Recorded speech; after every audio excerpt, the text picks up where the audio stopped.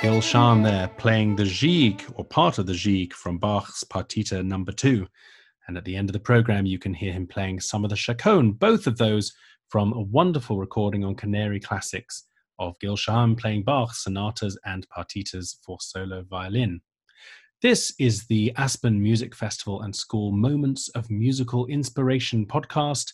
I'm your host, James Inverne, and as you will have guessed by now, our interviewee today is one of the world's leading violinists. So, on with the podcast. I am thrilled and delighted to say that my guest today is Gil Sharm. Hello, Gil, and welcome to the podcast. Thank you. So nice to be with you. Wonderful to have you here. Now, if there's any name that is associated with Aspen, and in fact, there are many, but when one thinks of Aspen, yours is one of the first names that springs to mind. You seem to have been going pretty much every season for a long time, and you certainly seem to not only identify with the place, but you almost define each other in some ways. You know, I love Aspen, and my family loves Aspen, and we have so many beautiful memories from Aspen, and we try to go every summer, and that has been true since, the time I was maybe even an infant. My parents used to go to the Physics Institute, which happened to be right next door to the music tent. And I guess it's possible that even as a very young child, my first exposure to classical symphonic music was in Aspen. How interesting. And that raises all sorts of interesting questions for another podcast, another time, about the relationship between science and music. Oh, yes, that's right. So we were speaking a little bit before, and this is going to be slightly unusual because you are taking a double or dual moment or moments of musical revelation that bookend your career so far. So why don't you tell us a bit about your first encounter with the Barber Violin Concerto? Well, yes, absolutely. That is a very vivid memory of being a student in Aspen and going to a performance. I believe it was Kyoko Takezawa playing the Barber Violin Concerto. And this is really a very special thing that happens at that music festival. You can hear the highest level performances by musicians at the top of their game, playing all sorts of repertoire. And I believe I was 13 years old. I'm torn between saying gobsmacked or blown away. I loved it. I remember hearing this concert and immediately thinking, I have to learn to play this piece. It's such a beautiful piece. Actually, this is quite interesting because even now, it's one of those concertos that every time it is done, a bit like the Korngold by the same token, everyone says it's a rarely done violin concerto. Back then, it must have been even rarer, or is that not the case? Did it somehow fall out of the repertoire somewhere in between? No, I think that's exactly correct. I think nowadays there's a possibility that the violin concerto is even played more frequently than the Adagio for strings. Back then, it was slightly unusual, and I remember hearing it and loving it. I was very lucky a few years ago, I guess this is just a couple of years ago, to play the Roger Sessions Violin Concerto. And very fascinating because they are two great American masters of music who wrote violin concertos, as it happens, almost simultaneously. They both wrote the pieces in the 1930s. And I think the Sessions is even rarer, right? They're very much so, yeah. Performances. And for me personally, it was the first time playing the piece. I must say I enjoyed it very much. And unfortunately have not had a chance to perform it since.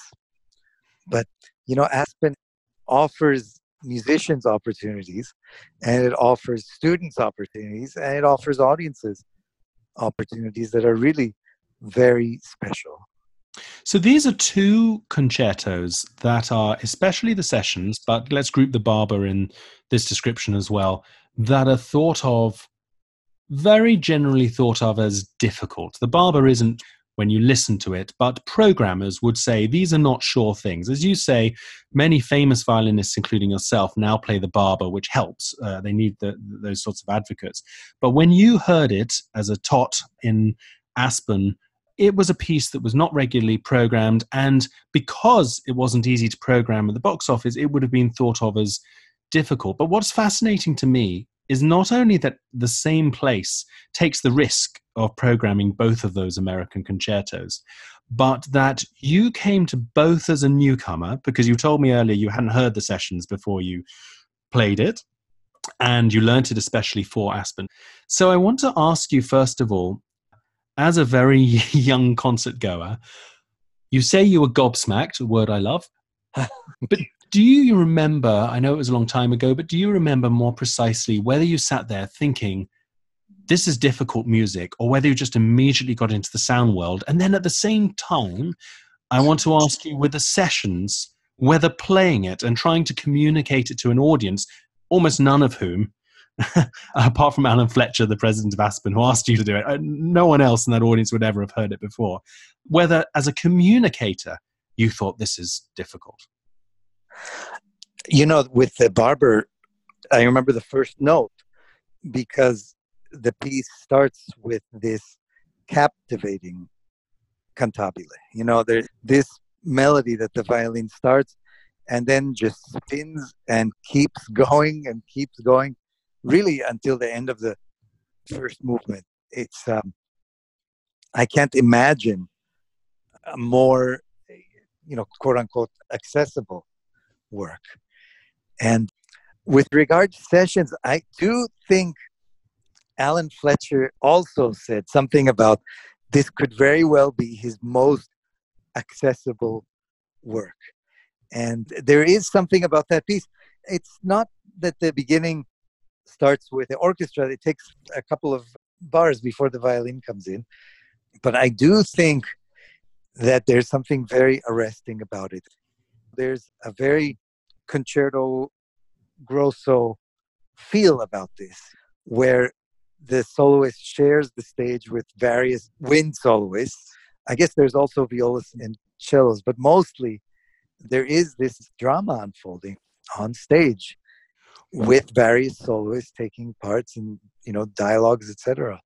Okay, so for those who weren't privy on our conversation earlier, let me expound Invern's great theory of the Sessions violin concerto, which is that I just wonder whether the format of a violin concerto, any concerto actually, but violin concerto in this instance, is inherently dramatic, or you have to work if you really want to make it undramatic, because you have the single soloist either pitted against or working in contrast with the whole orchestra or sections of the orchestra. And it tends to be a 3 or 4 movement piece. And so it's almost like a 3-act play, where if theatre at some way has to be oppositional to work, this presents the composer and the soloist with a format that is inherently oppositional, or at least full of contrasts. And so it is predisposed to have that theatricality. And I wonder if that's something you feel that the Barber and the Sessions share. Well, I do. I mean, they're very different pieces in many ways. But you say it exactly correctly. A violin concerto is still different from a piano concerto in that the violin is a single voice instrument. And it really is maybe something about the issues of the individual within a society, the struggle of one against the many.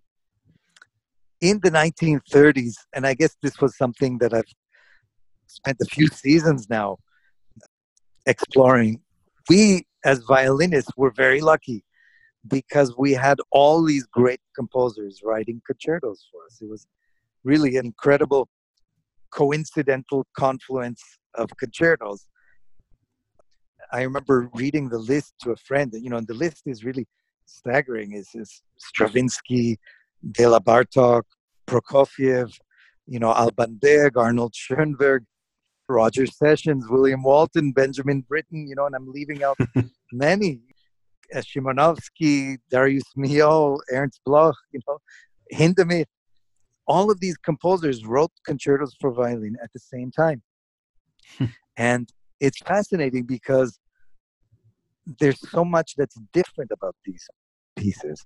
There's so many different languages, serialist language to jazz language, to sort of classical, romantic, post-romantic language, all these different textures and ideas and conceptions. And so people frequently ask, what is the connection between these pieces? And I never know the answer. I can only ask the questions. But there may have been something about that time that inspired composers to write this. And it really is somehow, in some ways, the violin is pitted against an orchestra, the plight of the individual against the world. That's really fascinating, because my next question was going to be, so what is the revelation? And I was going to suggest, which I now will, that the revelation was for you with these two joint instances, this double instance we're giving of the Barber and the Sessions, that the revelation was that although many of these concertos have been, many haven't, some haven't, but many of them have been forgotten or rarely played, or when they're played, it's a big deal, that it's being played and then doesn't get done again for a long time. And so they tend to be thought of as difficult. Was the revelation that as long as you find the language of these concertos and the center of them, then whatever the form, and I suppose, whatever the marketing speak around it or not, that they aren't difficult to understand or have that experience of. But now, fascinating, you suggested something else, which is to do with this cry of the individual in society. And the time in which these were written, of course, was a horrendous time. If you look at, what was happening in the 30, 40 years around that with world wars and so on. And now, of course, we're in difficult times again. I mean, I'm not a musicologist, so I don't really know that that's the answer, but it certainly raises a lot of questions like that. And just now, when you were saying that, I was reminded of another experience which I had in Aspen, which was a few years before we did the sessions, with the Stravinsky violin concerto, which also belonged to the same time. And this was something to do with the conducting program in Aspen. When David Zinman began his tenure there, he opened up a program for conductors that I think has helped many young and now not as young conductors in the beginning. And I was lucky to do the Stravinsky concerto. And in the concert, we switched conductors for every movement. So this was another very Aspen experience. The Stravinsky violin concerto was written in Paris in the beginning of the 1930s. And it really makes you think about the time. The piece is so joyous. The other one, Milhaud, the Concertino du Printemps, written in Paris in the 1930s, and yet it's very jazzy and upbeat. I don't know. I feel like music has a way of capturing a time. Well, that's fascinating. So that was the revelation for you about the capturing of a time, and I suppose the world in that time as seen from these strong views of Barber and Sessions and Milhaud and Stravinsky, and I'm sure others. But were those the revelations that you found taking part in those experiences at Aspen? I would say so. Yes, absolutely. Fascinating. Well, that is, I suppose, what a festival is supposed to do. And Aspen, now, of course, under the musical leadership of Robert Spano, does it very well. It takes you out of your daily life. It takes you into this beautiful place, and you get to experience the strong worldviews of composers. And perhaps that gives you, I don't know if a filter is quite the right word, but gives you a slightly different view of the world, or informs your view of the world. I love that. Just as you were saying that, I was thinking of that. I don't know if you've seen that photo of Aaron Copland in the ski lift, you know, on the chair. Yes, everyone should Yeah. Google that if you haven't seen it. Something like that. Wonderful. Gulshan, thank you so much. It's been fascinating, and look forward to seeing you in Aspen again soon. Thank you so much, James.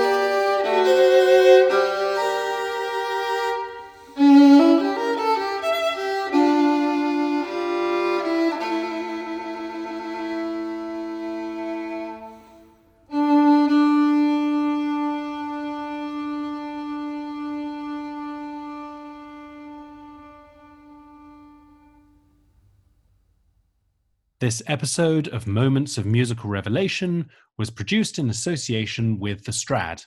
Editing was by Tim Burton.